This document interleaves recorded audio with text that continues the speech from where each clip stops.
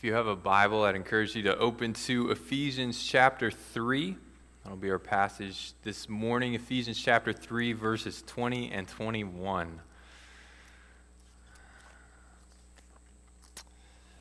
Probably a familiar passage to you, as you'll see when we read it together. But to begin, I want to ask a question. This is maybe the stereotypical conundrum that you've maybe heard before. But sometimes people will ask the question, can God create a rock so heavy that he can't lift it? I don't know if you ever heard that question. It's probably a favorite amongst high school teenagers who are just trying to come up with random questions to stump the youth pastor. But it's an interesting question, and it really gets at the power of God. And just in case you ever hear it asked, here's the answer to that question. You answer it like Jesus did, and you ask another question, and you say, is infinity greater than infinity? Because that's really the question, what the question is about, right? And if you're a math person, you know how infinity works, infinity minus infinity, things like that. But really that question is getting at the power of God, the ability of God, right? And we have questions, even if it's not in such a, trite phrase like that question. We have questions about the power of God. What is he able to do? And maybe we don't doubt it in fact, but we wonder, if God's able to do so much, why is he not doing it? Sometimes we ask those questions, right? And so this passage this morning reminds us of the power, the ability of God. So let's read together from Ephesians chapter 3, verses 20 through 21. The word of the Lord says this. Now to him who is able to do far more abundantly than all that we ask or think, according to the power at work within us, to him be glory in the church and in Christ Jesus throughout all generations, forever and ever. Amen. Amen. May God bless the reading and the teaching of his word this morning. And so, you may be familiar with this passage. I've read it, I think, at the end of every church service since we've been going through the book of Ephesians, because it is the doxology of this book.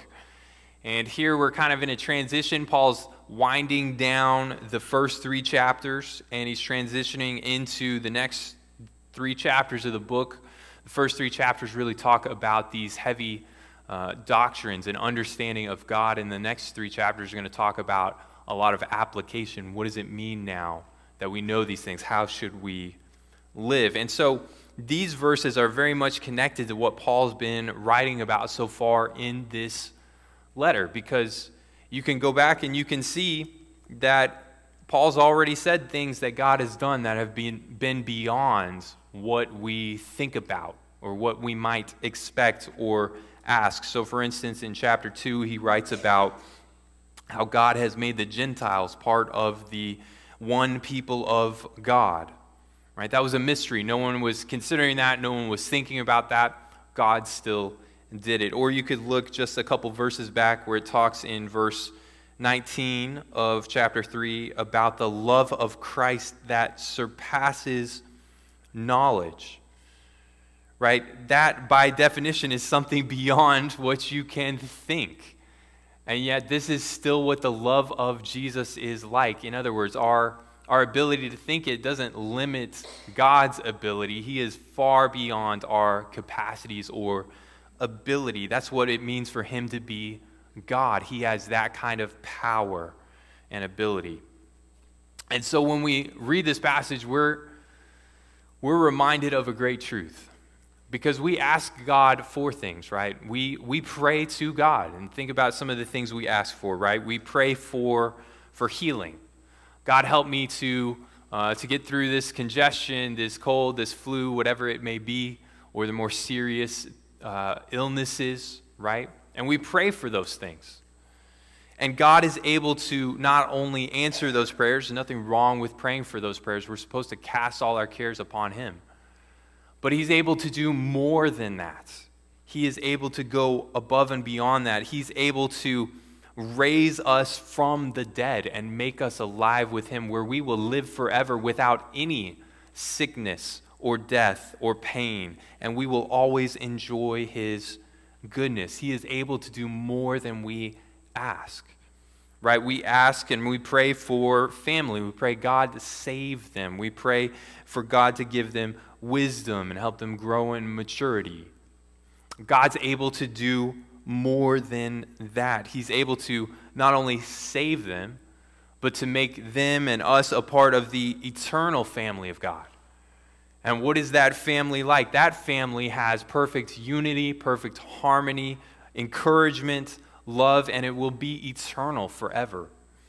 And God is able to do more than we ask or think, even when it comes to that prayer. When we pray to overcome sin, the sin in our lives, the struggles, the trials to make it through, God's able to not only help us overcome those temptations and trials, but he's able to do more than that, right? He's able to make it so that all sin is eliminated from the world, so that we no longer have to go through the temptations and the trials, but we also live in a world where there's no more brokenness because of sin.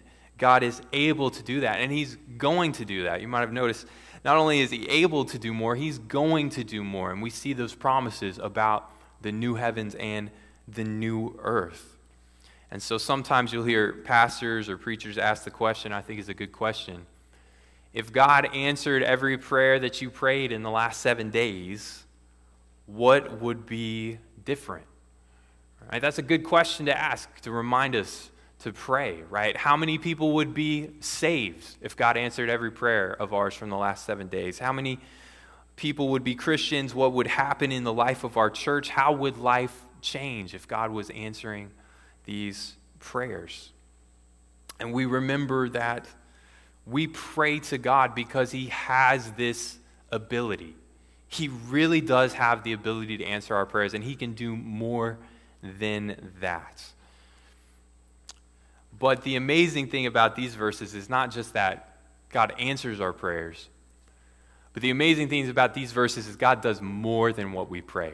So in other words, even when we don't think of what to pray, you know, we should always be praying bigger. I think we talked about that last week, right? We can pray bigger. God is big, and he can do amazing things. But even when we don't think to pray those prayers, even when we don't know to pray those prayers, God is still going to do more than we ask or think, because that's who he is. He's simply just overflowing with goodness and mercy and love, and he is going to do more abundantly than anything we ask or think. And that's an encouraging thing, because sometimes we don't know what to pray. Right? We read this in Scripture. We don't know what to pray, and the Spirit helps us in that. Sometimes we don't know the right words. We don't even know what might be best to pray about the situation. We just know we need God to do something. Well, God's able to do more than we can put into words, more than we ask, more than we think in those situations. He will still be at work even when we cannot put it into words and ask him. Right? That's a good thing. And we know from verses like Romans 8:28 that not only will he be at work doing more, but he'll be at work doing good to those who love him. And so God's able to do more than we ask, more than we think, and he is using that power. That power is being used for our good. And so more than we ask, more than we think, God is always able and doing things that are good for us, beyond what we can imagine. And that's really good news about Christianity. Christianity is full of good news. This is part of it, that God is able to do more than we ask or think, and he is doing more than we ask or think for our good. So even when we when we don't know what to pray, when we don't have the wisdom of what to pray, God is at work. He's doing more. And that's our privilege as a Christian. We get to experience that because we're a part of the family of God. Jesus bought that for us on the cross. When he died in our place for our sins, he removed the punishment of sin from us. He took our place on the cross, right, and forgives us. And he gives us his righteousness. We become united with Jesus. We become a part of the family of God. And because we have that relationship now, God has that attitude towards us, that we are his children, that he is always going to be doing good towards us and more than we ask or think. And that is good news. That's good news for us to remember. That's good news that we can share with other people. That sometimes, it just seems like life is against us. Things stack up one upon another, and it really just seems like we can't catch a break sometimes. But we remember the truth of the Scripture that that's not the final word, that God is actually working for our good and doing more than we can ask or think. Even when we can't see it in the moment, even when it doesn't seem like it in the moment, that he is doing that. He really is at work with this kind of power. And these verses remind us he's not just at work out there, right? His power is not just working in the circumstances around us, but his power is at work inside of us. Through his Holy Spirit, he's at work in us. This is his power, not just to work in the universe, but the power of God is inside of us right now through his Holy Spirit. And that Holy Spirit, what is he doing? He is transforming us into people who have the character of God, so that we grow and grow more and more to act like God, to imitate God. Because think about this, God is doing more than we ask or think. You remember what Jesus said in the Sermon on the Mount, right? If someone asks you to go 1 mile, the situation would have been a Roman soldier. He says, carry my armor for a mile. Well, Jesus said, instead of just 1 mile, go with him 2. Right? That's essentially what this passage in Ephesians is saying. Do more than they ask or think. Go above and beyond expectations. That's part of the character of Christians, what it means to be a citizen of the kingdom. God is doing this. He's doing more than we ask or think. He has the ability to do that. So as we are able, we do more than people ask or think.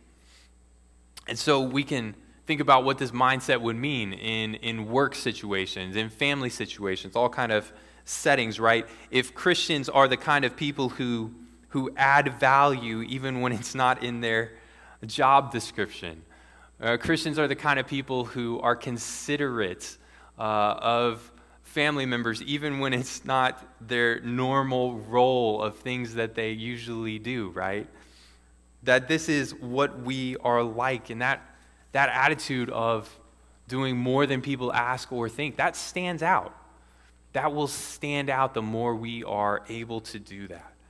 And as it stands out, people don't just look at us and think, hey, what a great person they are. People see a glimpse of the glory of God shining through us. And as Peter said, people will see our good works and give glory to our Father in heaven. And I think it's important to remember that as we think about this, there's kind of a key qualifier in that, right? We're supposed to have this attitude of doing more than people ask or think, but God is able to do more than we ask or think.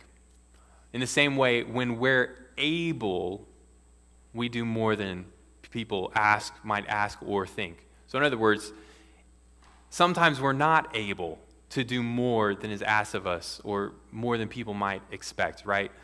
For various reasons. Maybe we don't have the time because of other commitments. Maybe we don't have the physical ability, right? There are all kinds of limitations that we have in life, and we remember we don't have infinite power like God. And that's okay. That's actually a good thing. It keeps us humble. It reminds us that we don't rely on our own strength. We rely on God. But when we're able Sometimes we're not, but when we are able, this is the Christian attitude. How can I do more good and bring more value to the table? And really, that's part of the great thing about being a part of the church, right? Because it's not just dependent on me individually. What can I do? If I don't have the ability, then what's going to happen? But as we're a part of the church, maybe I don't have the ability or opportunity to do this one thing. Maybe you don't have the ability or the opportunity to do this one thing, but other people in the church do. And so maybe individually, if you look at us, we can't do everything, but collectively, we can be the kind of people who are doing more than is asked or thought. We help bear each other's burdens, and one part of the body is skilled in this area, and another part of the body is skilled in another area, right? And so we collectively are able to imitate God in this way, that we can do more than is asked or thought of us. And the great thing is that even when we don't have the ability, when we can't go above and beyond, though we may want to, we remember that is what God is like.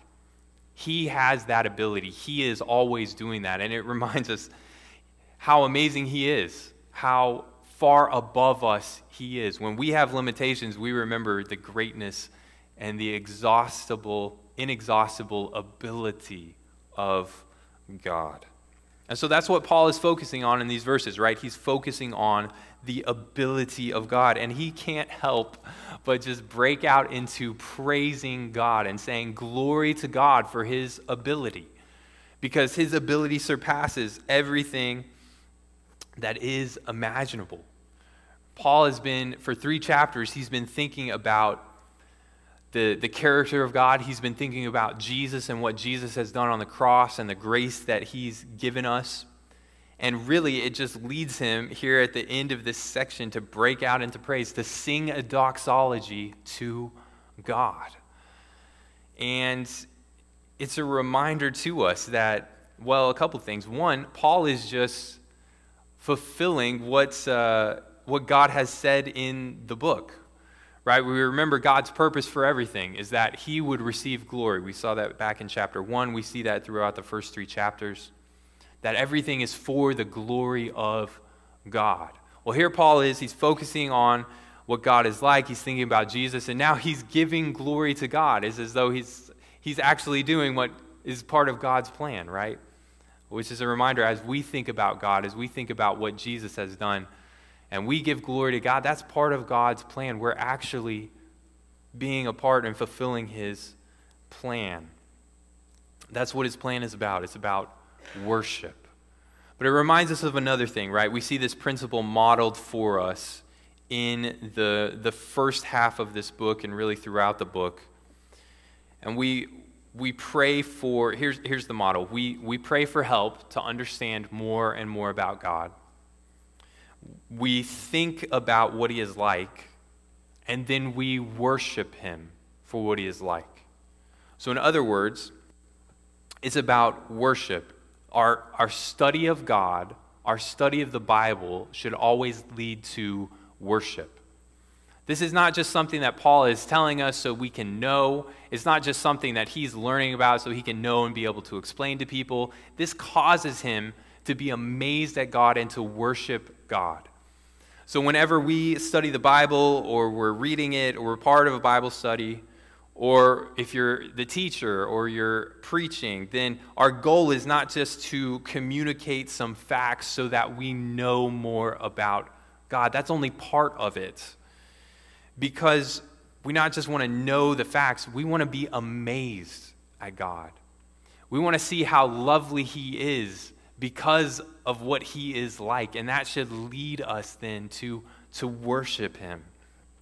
And so when we're reading our Bible in the morning and we read through it, maybe you've got 5 minutes or maybe you've got 30, however long it is, you read it and you hold on to what you read. You roll it over in your head. You think about it, not just until you understand what it's saying, but until you get that glimpse of glory to see how good this is.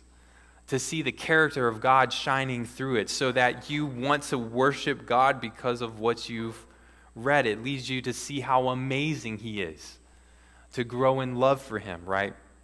And so even if that's just 5 minutes and you don't get anything for that 5 minutes, you hold on to it throughout the day. You keep thinking about it throughout the day. That's what meditating on God's word is, right? And we think, well, what's the importance of this? How does this lead me to worship God? And that may not be the most profound truth ever. Sometimes it's just those simple truths that lead us to worship. I was thinking about this last week. The golden rule. School just started, and even in schools, you still see this scriptural influence, right? Do unto others as you would have them do unto you. You'll see it in hallways at schools. You'll see it sent home on papers with, kind of expectations and things like that. Well, that's a simple truth from the Bible.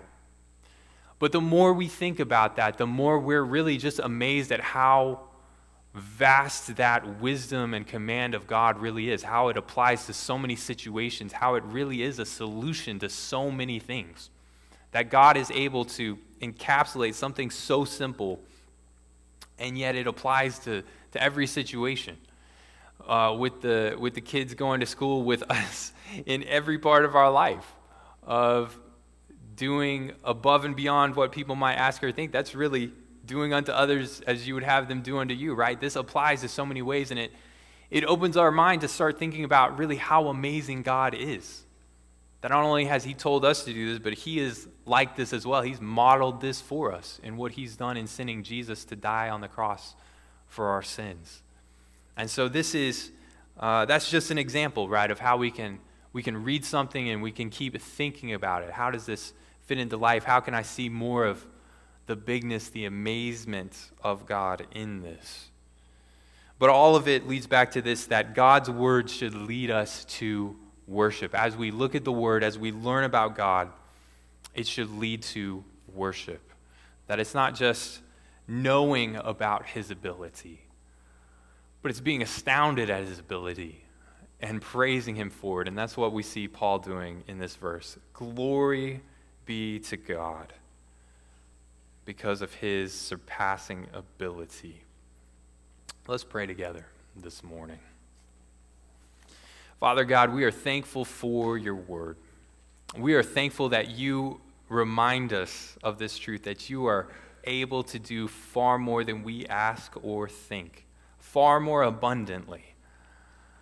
That it's not just a little more than we ask, not just a little, a nice thing that happens throughout the day, that you are, in your plan for the universe and your plan for eternity, you are doing things that are far more abundant and amazing than we could ask or think. And Lord, we look forward to the completion of that plan when we get to heaven. Lord, we thank you for when we get glimpses of that right now, and you remind us that you have done more than we ask or think. Even when you sent Jesus to die on the cross for us while we were still sinners, when we weren't thinking about you or salvation, that you have done this for us. Lord, I pray that when we do read the Bible, when we think about your word, when we think about your truth, it would lead us to worship. That we would be people who are amazed at you, who can't help but sing about how great you are, who can't help but tell other people about how great you are, because we are amazed at you and we worship you. Lord, make us that kind of people this week, we pray. In Jesus' name, amen.